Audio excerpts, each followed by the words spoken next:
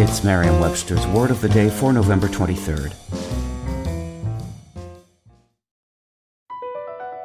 Across America, BP supports more than 275,000 jobs to keep energy flowing. Jobs like building grid-scale solar energy in Ohio and producing gas with fewer operational emissions in Texas. It's and, not or. See what doing both means for energy nationwide at bp.com/investing in America.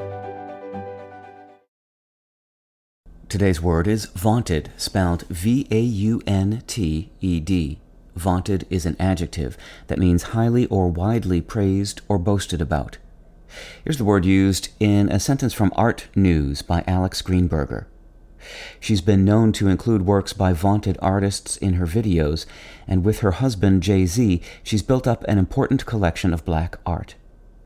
The verb vaunt has been used since the 15th century with the meaning to make a vain display of one's own worth or attainments. In other words, to brag or boast.